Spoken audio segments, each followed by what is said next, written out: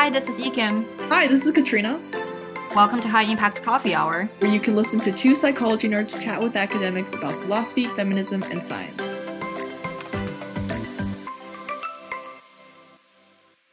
All right. Hello, everyone. Back on another episode of High Impact Coffee Hours. Hi, I'm Lucina Udine, and I'm really excited to be here with you both today. I'm currently an associate professor of psychology at the University of Miami, and there I direct the Brain Connectivity and Cognition Laboratory, as well as the Cognitive and Behavioral Neuroscience Division within the department. Awesome. Thank you for being on here and for introducing yourself. And before we get started with some of the questions, we just wanted to ask you how you've been doing during this year of COVID and everything. How's everything? How's the adjustment been? Yeah, I appreciate your asking that. I was one of the lucky ones, or perhaps not lucky, to be on sabbatical this past year. So I wasn't doing any online teaching. I was still, of course, doing hundreds of Zoom meetings like everyone else. But in a way, there was a little bit less pressure because I wasn't expected to put together a course. And I know that was a struggle for a lot of people who were doing that for the first time. So in some ways, it was a little bit of a break for me. But my original plan for sabbatical was to, of course, go around the world and do exciting things like everyone plans to do. But what I did was different. And in fact, I think I enjoyed it a lot more, which is I came to San Diego. So I'm currently a visiting scholar at UCSD. But of course, nobody was on campus there either. So I was basically working from home in San Diego the whole time. But I got to spend a lot of that time with my one-year-old niece, who basically is very fun to hang around with for a year. So I got to spend a lot more time with my family than I would have otherwise. Oh, that's so incredible. And that's something that we've been hearing a lot from other people who've maybe wanted to travel the world or do other things that are exciting during this year, but kind of had to stop short. But were able to spend more time with their family members and just see people grow up if they had little children and stuff like that. So Yeah, it's nice to definitely hear. been a strange year.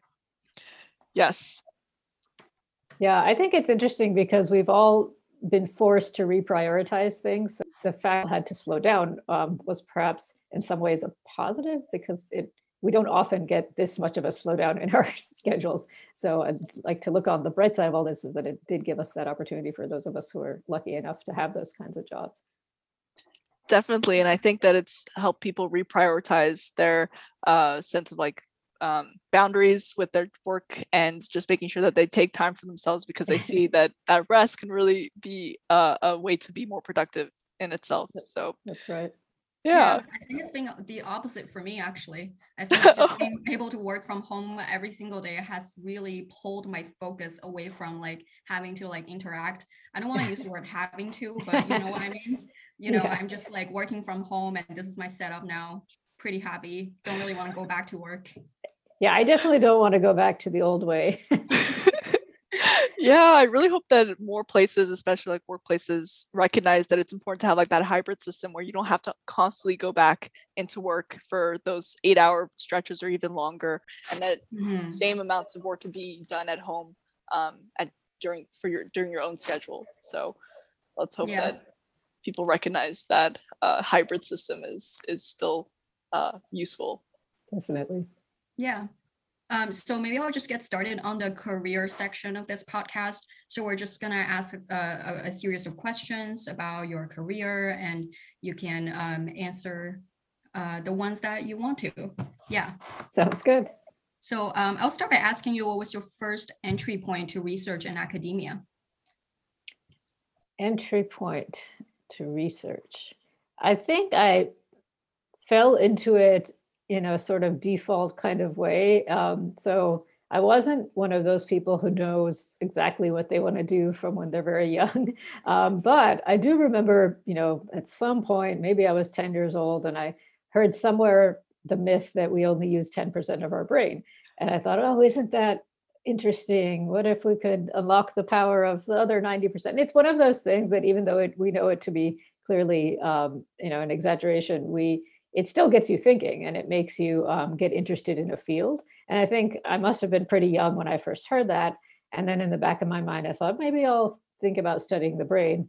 And so when I picked my undergraduate major, it was one of those things where I didn't have anything else I was particularly interested in. So I looked at the list of majors at UCLA, which they actually have over 100, maybe 130 majors.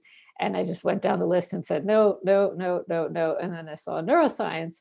And I thought, well, that sounds like what I want to do. Maybe I'll study that. And, of course, 4 years goes by as an undergrad, and you realize that basically neuroscience is just a pre-med major. So everyone I was surrounded by was prepping for med school and taking MCATs and planning to do that. And I realized I don't want to do that. I really just kind of had a realization that I didn't want to be a medical doctor. I don't know what about it particularly, but I just didn't see myself doing that, where everyone else in my major was planning to do that and very excited about it. I couldn't see a future career for myself in that area. So then I was just kind of left with, well, now I just have this neuroscience undergrad degree and am prepared for something, but I don't know what. And you oftentimes just get either lucky or unlucky with not knowing what you want to do, but kind of it all sort of falling into place anyway. So I thought, well, maybe I should just stay in school and study neuroscience some more. And I think this is where it comes in, where it really matters what background you have and what other network and family and expectations you have. So of course, like coming from an immigrant family, they expected that I would be a doctor. So it was a big like, what, you're not going to be a doctor? But as long as I stayed in school, nobody would bother me. So I told them, well, I'll do a PhD and I'll, just keep going. And they understood that because my dad actually has a PhD in comparative literature, which is a whole different story. But because they realized, oh, she's going to stay in school, they sort of left me alone to keep doing that and didn't harass me further. But so I just, I wouldn't say ended up, but I kind of kept on studying neuroscience. And the entry point, I guess, then was while I was an undergrad. So for those folks who do end up in pre-med majors or on an undergrad major that emphasizes going to medical school, they tell you, do research, do research, do research. You don't know why, but it's basically something that they drum into you that, oh, you should get some research experience. One way or another. So you try to get yourself in a lab and start doing something. I didn't know what research was as an undergrad, but I knew that I was supposed to be doing it. So I basically emailed a bunch of professors in different labs to find out where I could get some research experience, which is what I'm supposed to be doing. So eventually ended up getting some experience in a few different labs. But I think things have changed so much from the time that I went to grad school to now. When I started the PhD program at UCLA, it was 2001. I think it was a different era. It was, I would say, easier to get into grad school then because you could manage with less experience. Now, some of the applications I see, people have publications already, or they have a lot of understanding of exactly what kind of research they want to do. So I think the times have changed really quickly. And so I like to remember that myself, like I wouldn't have gotten into grad school today. And a lot of people say that who are professors now, they wouldn't have gotten in. It's true. We wouldn't have gotten in based on the criteria that now have emerged. So that's the long story short, I guess, or the long story long. That's definitely what I've been seeing so much on Twitter now, is that people have been talking about their own experiences with going to grad school and saying that at this rate, they wouldn't have been able to make it into their grad schools if they applied this year, especially this year with the increase in a lot of psychology graduate applications with the GRE being waived, and also just people seeing it as like a good entry point. But it being just so hyper competitive, it's been very difficult for people. Yeah, it's crazy if you talk to the generation before, because they'll tell you, oh, I just finished my PhD and got a faculty job. We all did. And that's even more frustrating for someone like, for me, it took me 7 years of being on the job market before I landed my current job. So things have changed rapidly. Why do you think things have become so competitive these days? Yeah, I don't know. I think it's that, for most people, they already kind of are aware of the fact that a college degree helps you get a better earning, and you'll have better earning potential your whole life with a college degree. But then people are realizing that with a graduate degree, you can perhaps do even more, interesting things and make more money. But I think this we've kind of gotten to the point where it's not just about money and just about financial security, but being able to do something you're interested in or passionate about or care deeply about seems to be a very important motivator for a lot of people. And of course, there's many ways to do an interesting job, but I think a lot of people see graduate school as one way where you can really pick this idiosyncratic topic that only you and 5 other people care about, and Right. nerd out about it. And so I think a lot of people find that as an attractive way to, spend their adult career, whether or not. Yeah, but I mean, all of these things are competitive, right? Going to med school is competitive.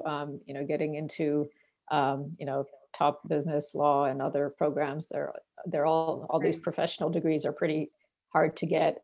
I think that the reason grad school can be particularly attractive is because in the sciences you do get paid, a graduate stipend. You don't typically have to hopefully get into too much debt getting the PhD. Whereas, my sister, for example, is a cardiologist and is still paying off med schools and will for the rest of her life be paying off med school. So I think that for different people, it's different trade-offs and pros and cons. But things are becoming competitive because everyone is kind of realizing life is getting harder to in terms of economically, but also in terms of doing the thing that you want to do. Often takes many years to get to that point. And so another question that we were curious about is, did you face any challenges during your career that you believed were unique to yourself? Unique to myself. Yeah, I think we all like to think that we're really special and unique, but most of the things that have happened to us have probably happened to someone else before. I think that for me, the kind of falling into doing neuroscience because I thought it was interesting. I didn't actually get into any of the graduate programs because, as you can imagine, I wasn't very competitive. I had a little bit of research experience and I had a good GPA, but I didn't know a lot about what it meant to be a researcher. Right. So, and I did the thing of just applying immediately, and so I actually didn't get into grad school. So, I was finishing up my undergrad and thinking of going to grad school, applied to 7 or 8 places, got into 0 of them. And this is common now. I mean, people get rejected, but I think it's important to remember that many of us have had this experience of trying and failing. But the good news is that during that process, I was still an undergrad at UCLA, but I applied to the PhD program there in neuroscience. And so I did actually interview there, and I met someone who then went on to become my graduate advisor. So I had applied through neuroscience, and he told me, if the kind of stuff you want to do, you should actually apply through psychology. That's where you do human cognition. And I thought, oh, that would have been useful for someone to tell me, last year. But it's kind of like a trial and error thing. Like if you don't know where you're going, you're going to bump around a bit. So he kind of snuck me into the psych program at UCLA. Which I don't know if people can even do that anymore, but I basically failed to get into the PhD program in neuroscience, but I did get into the PhD program in psychology because this one person took a leap of faith and took a chance on me. And so Eran Zaidel became my PhD advisor through psychology. And so I did manage to get in, just not the traditional way. That's incredible. And it just kind of goes to show that the power of networking and the power of like people taking you under their wing and seeing the potential in you can really go a long way, and can really fast track the career. Yeah. And some people are just incredible mentors where they have faith in you even when there's no reason to. So, he took a chance on me for no reason, just based on one conversation. And you only have to convince one person to let you into a program. You don't, or, a set of advisors or something, it's hard to get into these programs these days. As we talked about, it's competitive, but you really just have to kind of click with one advisor when it comes to psychology programs. Neuroscience programs do more of a rotation where they just take a bunch of good people and they go through different labs and then they decide which lab they'll work in. But psychology programs tend to, match you with a mentor and then you work with that person. So I think I just happened to have a good fit in that individual, and he's, been a good mentor all these years and, still keep in touch. But that's what people talk about all the time, about just finding that 1 or 2 or 3 people who are going to be your champions. And, that certainly makes life easier when you have those people in your corner. That's incredible to hear. And that's so nice to think that there are like really positive mentorship experiences, and then people continue to keep in touch with their mentors, and that's such an integral parts of this process, because you do need a team of people to help succeed, to help you with your success, because it's a difficult path to take alone. So That's right. Yeah, for sure. I'm sort of wondering if you've ever faced any challenges, maybe in your PhD or as a postdoc, where maybe you were reconsidering a career in research or academia, and what made you decide to stay? Yeah, I think every so often, at least once a week, I was reconsidering because it was the same thing where I finished my PhD and didn't really know what to do next. But I realized, oh, people do postdocs after they finish their PhD, so I, applied for postdocs and all that. But as the, years went by, I realized the chances of getting faculty jobs are very, competitive like everything else. I should look around and see what else, I should be qualified to do. And I didn't do a very good job of building up other skills. So I wasn't very qualified to do much else. But I think, yeah, one thing it's important to do is like take stock of the skills you have and the things you like to do and figure out what those would be, what could be used towards. So the thing, like if I hadn't ended up staying in academia, I would have gone into like science communication or journalism or editing a journal, because some of the journals in the field have full-time editors. So I think I would have enjoyed that kind of aspect of it.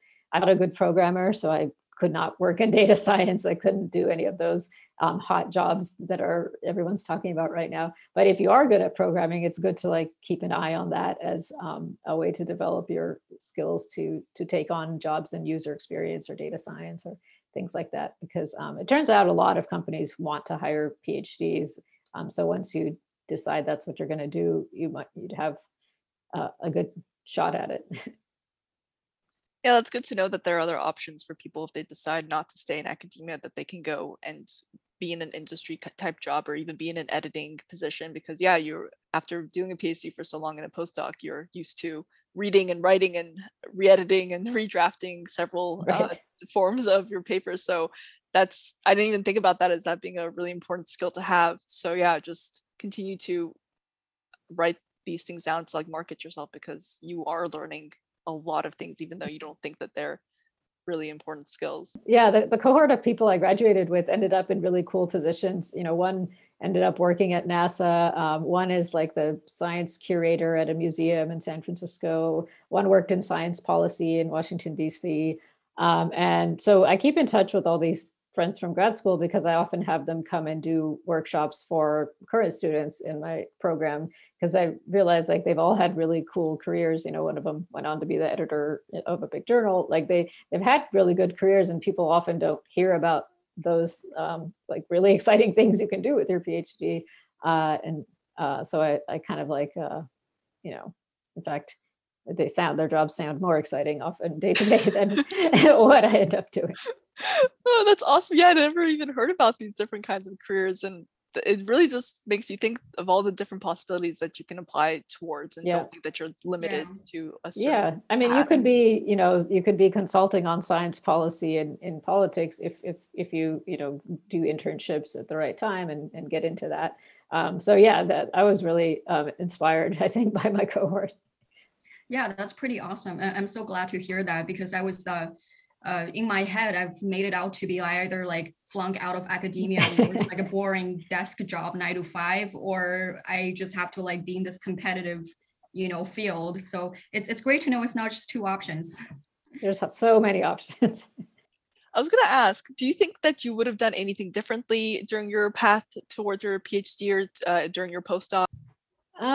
Yeah, that's one of those things. Like, do I regret? Everyone has a long list of regrets, but I think the only thing I would have done differently now is like cared less about things like reputation and prestige, and I might have made some decisions of where to work or what to do just based on what I thought was like the prestige of the university or the hyper competitive. It would make me look really good to be at X place, so let me try to get a job there, instead of like, really thinking carefully about what would be the best fit for my research interests. So I think I was a little bit too starry-eyed or too convinced by things like flashy publications and flashy universities. But then, after a while, you realize visiting many places that there's outstanding science and outstanding scientists all over the country and all over the world, and that there's not just one way of doing good science.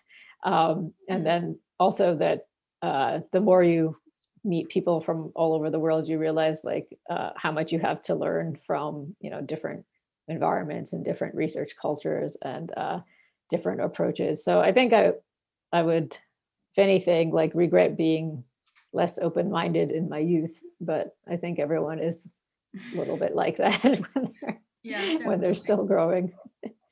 Yeah, definitely. I was wondering if there was a stage in your career where you felt like you had a solid understanding of your field. Solid understanding.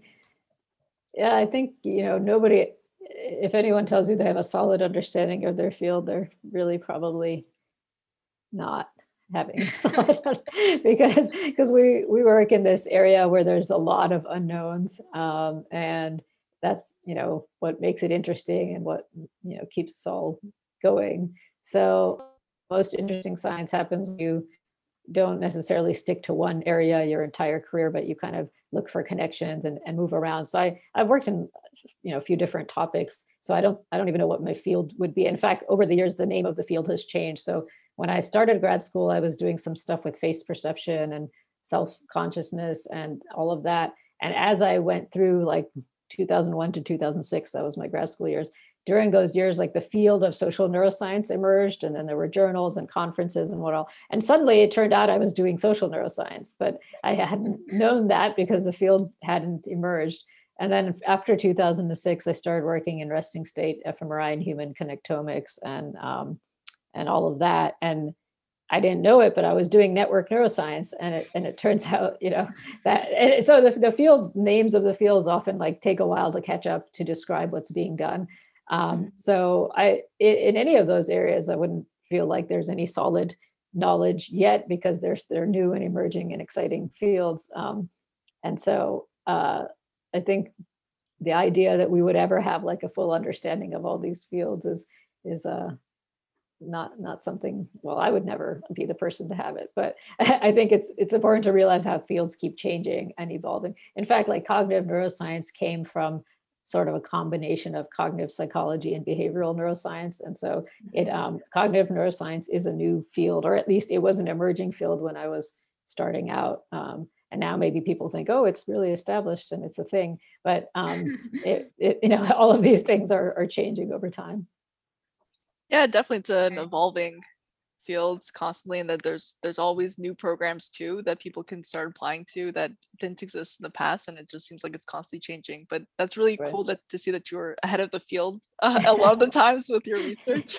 And I think that that's like a good intersection into research now and some research questions. And so one of the questions that we wanted to ask is, do you see your field like setting the dust in terms of solidifying some mixed findings and like synthesizing a generalizable theory on a topic? Let's see. Yeah.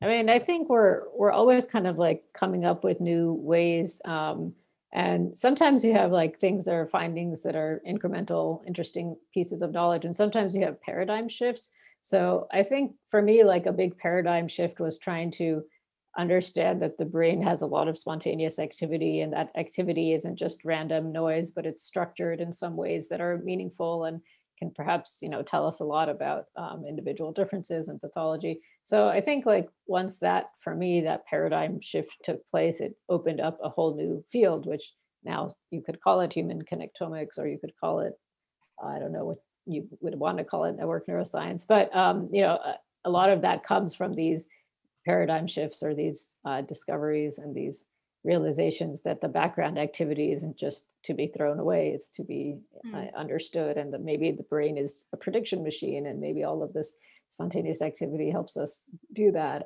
So I think, in terms of like moving towards, I think we're always moving towards better understanding, but there could be a paradigm shift that none of us anticipated right now, and that could send us down a whole new path.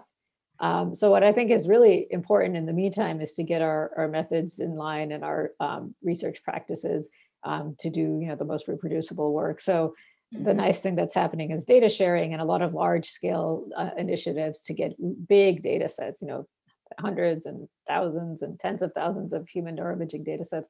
That's helping us to get both, the reproducibility aspect and the individual differences aspect. So that might be a paradigm shift itself, like the emphasis on data sharing, the emphasis on big data, and the emphasis on reproducible science and open science, of course.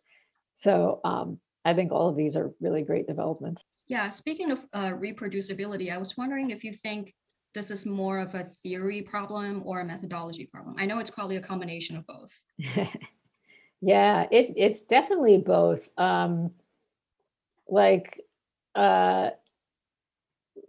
example, there's this new push from the National Institute of Health to think about traits along a dimension rather than categorically. So instead of saying, well, we have a schizophrenia group and we have a control group, we're thinking about psychosis along the spectrum, for example. That's a theory that, helps us try to parse nature. So once we adopt this approach, we get more reproducible findings. So that's the on one hand. So theory helps us, in that way. But then the methods, I think, are also extremely important to understand in terms of limitations. So if there are, and there always are, limitations to a particular approach, what's the extent of conclusions that we can reach from that method given these limitations, and to always be aware of those limitations. And what's really cool is that methods are constantly evolving, and we have all these, electrical engineers and computer scientists and statisticians who work around the clock to help improve our methods. And then when you collaborate with them, you can feel good that at least you're doing the most cutting edge thing that you could be doing. It could be obsolete tomorrow, but at least you're, you're keeping up with what's the trends in the particular field. That's why I think collaboration is so important, because there's no way you could keep up on all these things alone. I can't know what's the latest in signal processing, but my electrical engineer colleague can fill me in. So I think, I definitely prefer to do things in those kinds of groups. Yeah, I was going to just follow up and ask if you think, in your opinion, if we should be doing research that is more theory driven or data driven. I like to do both. I like to do the, start with a theory. And then often I actually like to just publish the theory even before I have a lot of evidence for it, because then it will tell you oh, I'm going to be now looking at this theory. So I published a paper in 2009 talking about the anterior insular cortex in autism. And years later, we've 10 years later written a update on that. And now it turns out I don't think the anterior insula is involved only in autism, but probably is a good transdiagnostic marker across all different kinds of clinical conditions. And so the theory got me going on a set of experimental, studies, and we've published empirical work on that theory over testing different hypotheses. And in fact, and I don't think a lot of the theories that I had in 2009 have panned out with respect to autism, but instead it's spurred a whole line of work in these other disorders, ranging from anxiety to depression to schizophrenia to OCD. And now some of the papers I published in 2009 and 2010 have led to discoveries by other labs that I would have predicted. So it's I put out some theory, and then other labs tested in other domains and came up with other theories. So theories can create new theories, and then I like to sort of iterate back. So 10 years later, write a review or a new synthesis or a new hypothesis based on what's happened in the past 10 years, and then make that the new starting point for new empirical studies. So I kind of like it to go back on itself, theory and then empirical work, and a vicious cycle. That's pretty awesome. I'm sort of curious, how did your interest in autism develop? This advisor I told you about, Ron Zeidel, asked me what I wanted to study, and he's one of those very open-minded and very generous people. And so I was young and enthusiastic, and I said, I want to study consciousness. And everybody wants to study consciousness when they're young and enthusiastic. It's a very hard problem to study, but there are a lot of societies that are, making a lot of progress there. So I said I wanted to study consciousness, and so he was very, very supportive. And he basically said, well, let's start out with some paradigms that are related to that. So I was actually doing work on self-face recognition, and how young kids learn to recognize themselves in the mirror when they're 2, and they start to develop a sense of self-awareness. And then you have the chimpanzees can recognize themselves in mirrors and all of that kind of literature suggesting that they have some self-awareness. So I got interested in that whole thing. And then I started thinking about autism because it's funny because autism actually, it comes from the word for, I think auto, which refers to self. And it's just one of those disorders where children are often more self-focused and kind of not as much interested in the outside world. So I started kind of looking into that just as a connection with my interest in self-awareness and self-recognition and consciousness. And so towards the end of my PhD, I started doing more work in autism in collaboration with Mirella DiPreto at UCLA and got, going down that path. But over the years that's evolved, like, nothing stays the same. So then I started becoming more interested in the other aspects, not just the social interaction, but the executive function problems that you often see autism. And so then we got more into the role of flexibility in the brain systems that support flexible behaviors and how they're affected in autism. So I think I have a hard time focusing on any one thing as the real story. Yeah, could you actually maybe tell us more about this cognitive and behavioral flexibility in relation to autism? Yeah, so when you look at the diagnostic criteria for autism, there's a lot of focus on the social and communication aspects of the disorder. It's mostly what people notice a lot of the time. But the other side of it is the restricted and repetitive behaviors that are also one of the diagnostic criteria. And within that, there's a lot of different things like insistence on sameness, wanting things to be a particular way. And inflexibility is sort of a part of that I think has been less studied. So, some parents will say, well, they definitely want to only eat this food for breakfast, or the kid only wants to wear yellow socks, or so something, really about sticking to a routine. And I think that's pretty interesting because we all have these, things where we're less flexible, things we prefer to be a certain way. But when it becomes, keeps you from leaving the house, then it can be a struggle. So I think this, inflexibility or, executive function impairment can be seen, again, transdiagnostically and also in typical populations. But trying to understand really the brain systems that support flexible behaviors to me became one of the main focuses of our lab, because I thought, this ties back into methods. We actually had been doing a lot of work in the methods area of looking at brain dynamics. And it occurred to me just mechanistically that maybe like a dynamic brain is what is needed for flexible behaviors, to be able to, like, let's say you have a particular set of connections, but to be able to switch them on the fly, in terms of what brain regions are talking to what other brain regions, could perhaps be one way in which the brain implements flexibility at the behavioral level. So sometimes the methods and the theory come together and push you in new directions as well. I was wondering if you think there's any potential benefits that the autistic brain with this inflexibility actually offers. Yeah, I mean, that's the other thing. You often need to have a lot of focus and not be distracted. So the opposite of flexibility is rigidity, but perhaps ability to sustain focused attention for a long time is the good counterpart to that inflexibility. And sometimes, we have at the university, we have some adults with autism who work, in different jobs across campus. And sometimes they really like doing things like making pastry at the bakery because it's really doing the same thing over and over again, or some other kinds of jobs that some people might be bored by it, but some adults with autism actually enjoy it because it requires a particular type of repeated behavior. So there's always like not everything is necessarily a deficit.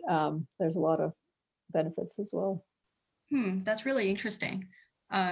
Because I'm autistic, and actually a lot of my friends just coincidentally happen to also be that neurodivergent. And we talk about why we're the way that we are all the time. And one of the commonality that I think we share is that we sort of all like to do the same things. So for example, like a friend of mine, we also interviewed him. He has Asperger's and he's a very good data analyst. And we share that love for just coding, even though it can be frustrating at times, but it's very comforting because you always know what's going to happen. The computer doesn't lie. So you can do it over and over and over. Yeah. I don't know. There's this like incremental progress that I think is very enjoyable. So I don't know, it's really weird. I mean, I don't know if there's any empirical basis to it, but sometimes I feel like there's a set of jobs that are just more suitable for That's, the yeah. neurodivergent brain. That's a great insight. So I was in a lab before I started my current lab. I was a postdoc at a group where they studied math processing in the brain, and they actually did a project on math abilities in kids with autism.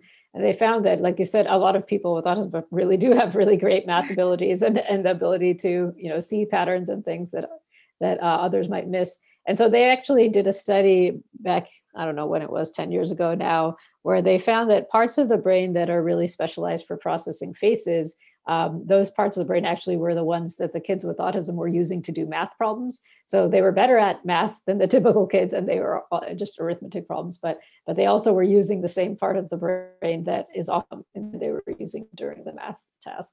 So definitely there's, we all have our different specializations, and in some cases it helps you to do better on particular tasks. Yeah, that's really interesting. I was wondering if you think the autistic brain offers any sort of evolutionary advantage, because I know there's been a lot of research on autism, and a lot of it, in my opinion, has been a little bit problematic, depicting it to be, this like mental illness that is just like evolutionarily unadaptive that we want to eliminate, especially, as the anti-vaxxers piggyback on that argument and using autism as a reason to not vaccinate your kids. Wow. So yeah, I was just wondering if you think there's the other side of the story where maybe the autistic brain actually, evolutionarily speaking, did have an advantage at some point.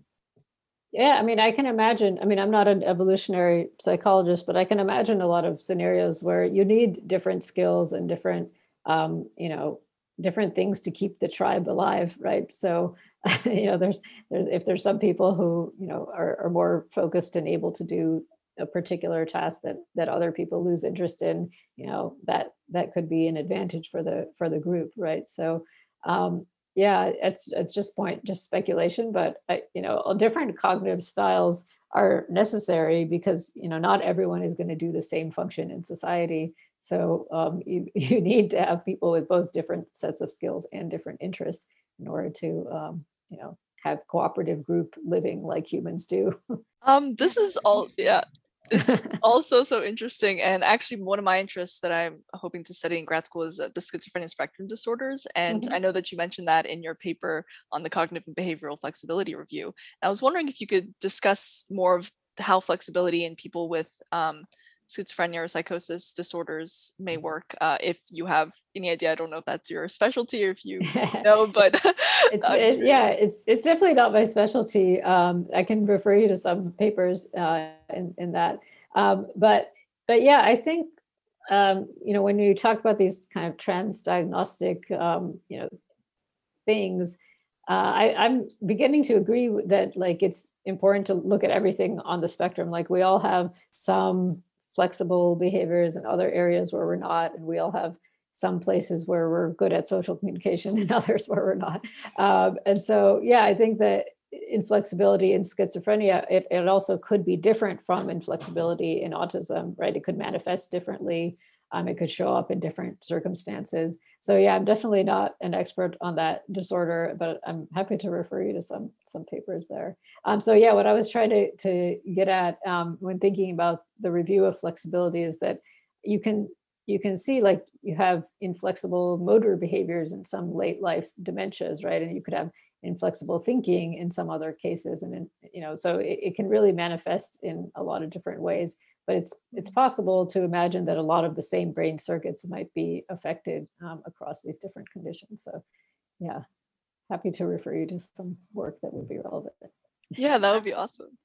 Yeah, Katrina, weren't you the one who told me that there's some like shared commonality between autism and schizophrenia? Yeah, that's actually a paper I wrote my freshman year when I took a schizophrenia course during undergrad, and I wrote a paper that had some commonalities between those two. So I was wondering if you had ever heard about that. Yeah, we have a couple of papers on that as well. And the other thing is that with some collaborations, not just my group, but if I remember correctly, like the earlier versions of the diagnostic manuals, I think they lumped together schizophrenia and autism.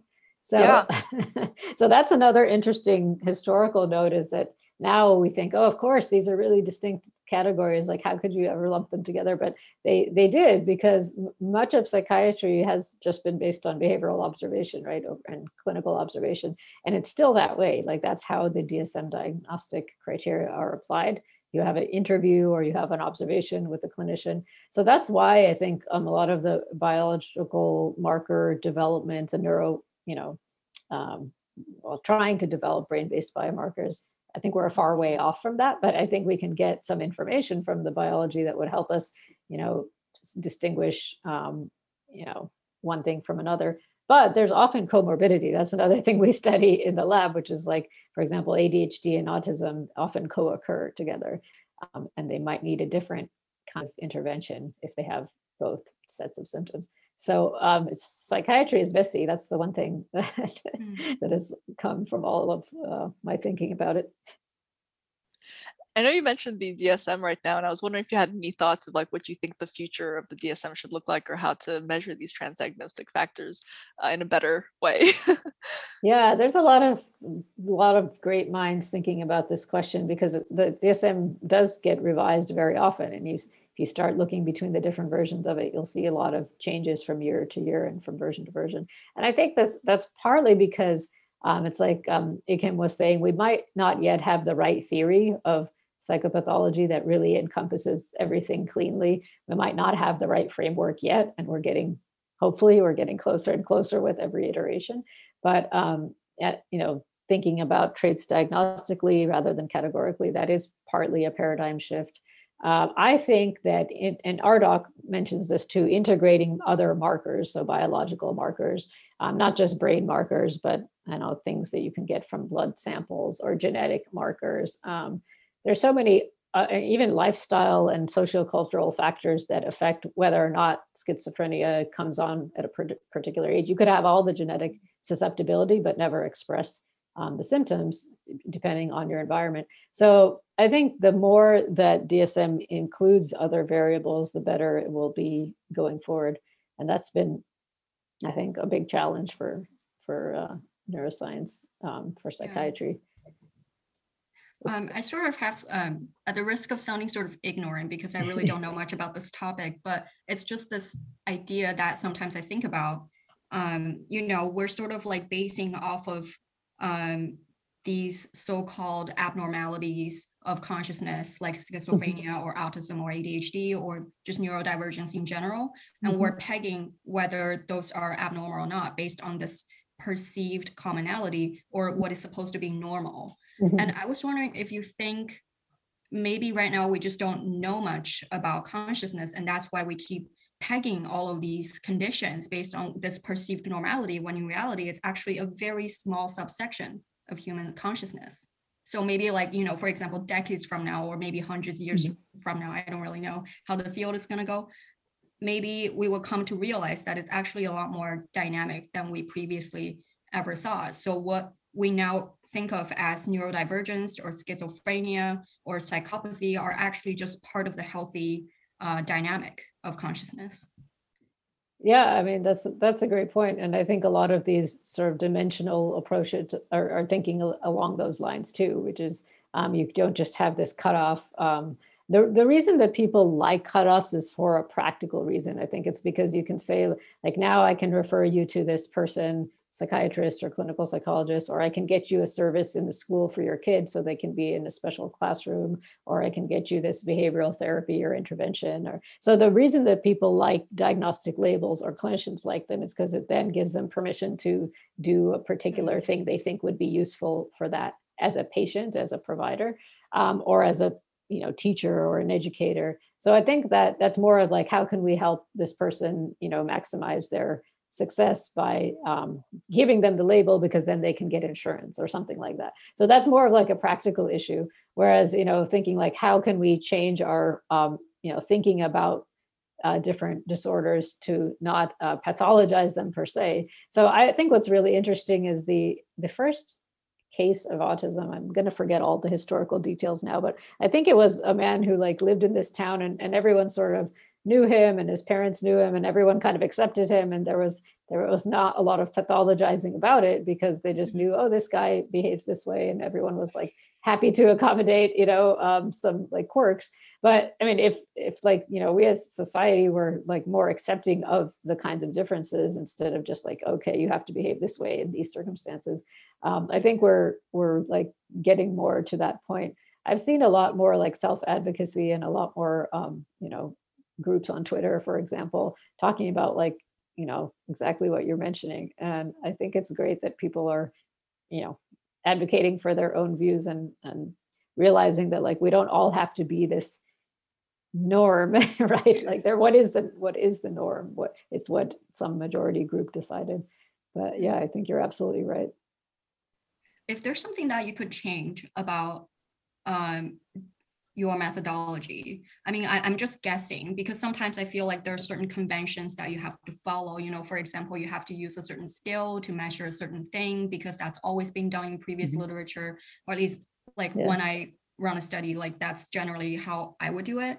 I'm just Mhm. wondering if you've encountered like any similar situations in your research, like if there's anything that you could change about maybe autism research or just your research in general in terms of methodology, what would it be? Yeah, I mean, one thing I've noticed that is becoming more of a point of interest is that there's a lot of differences between cultures. Like, not everyone is using the same scales to diagnose autism. So most of the research has been done in, the United States or the UK. So we don't actually know as much about autism in the other parts of the world. But there's been some conferences lately where I've seen the research that's going on, for example, in Africa or in India or in different parts of Asia. And it's like you said, like different cultures, approach these things differently. Like I have, relatives with different, they would be diagnosed in different ways. But in my country of where I was born in Bangladesh, they're treated differently than they would be treated if they were here in the US. And there's pros and cons to like each cultural approach. And I think we're becoming more aware that there's more than one way of saying, okay, you have this scale and this person has this disorder and we're going to give them this treatment. Like that's kind of really in a way like Western biased because of the way we've been doing it or we've been taught. But there's other parts of the world with other approaches, and trying to understand and support in terms of financially supporting a lot of studies across the world, I think will help us move forward. So yeah, I don't know. I mean, we're always kind of limited by a couple of things like tradition, like you said, oh, everybody uses these scales, so we have to do it in order to be comparable with the past. But we're also limited by money and finances. So like to do this study, to fundraise, you have to get someone interested to support your work. So I've actually been impressed to see a lot more global and international collaboration on a lot of these efforts. This is happening also on genetic studies of autism as well. So I think, yeah, basically, like the theme from before is just working together across people with different expertise, different backgrounds. It's the best way to get the full picture. Yeah, I love that, Yeah. bringing it back to what you said in the past about working within different departments. So being interdisciplinary with working with the engineering department, the Mhm. psychology, neuroscience, biology, all of those different departments, and also working on a global scale to make sure that what you're doing is culturally valid Mhm. to everyone in a certain scenario, especially in the United States where everyone has very different ethnicities, backgrounds, religions. Mhm. It's important to have those scales that can accurately depict what people are going through um, Mhm. without just basing it off of like one certain type of person. Yeah, I guess that's sort of Katrina's like research focus as well, because you're doing like cross-cultural Oh, uh Yeah, wanting to do psychology. more, You yeah, yeah. right. that's Wanting to make great. sure that more psychometric assessments are cross-cultural for people with schizophrenia and psychosis. Because Yeah. Well, that's that's really important to do, especially for schizophrenia. It's treated very differently in different cultures or conceptualized very differently. So that's one where you do definitely need that cultural definitely, sensitivity. yes, definitely. And after reading a lot of biographies of people who've had experience like schizophrenia, a lot of the times they ended with just having an acceptance of it and not it Right. being over pathologized. And that's really where the healing and the Mhm. acceptance came. And you can definitely see like a change in their mindset when they're not just being forced into like a hospital where they don't Yeah. understand what's going on, and it's all just very confusing. So Yeah. very Well, that's a interesting. great topic for a PhD. Yeah, we'll see how it goes. Uh, but those were all of my questions. Ekim, did you have anything else that you wanted to ask? I could keep talking about, I know. yeah, but I know we only have like 5 minutes left, so I'll shut up. Yeah, we want to be respectful of your time. So did you have anything that you wanted to say before we wrap up? Well, this is really exciting. Thanks for doing this. I'm glad to see people taking initiative to create new ways to talk about science.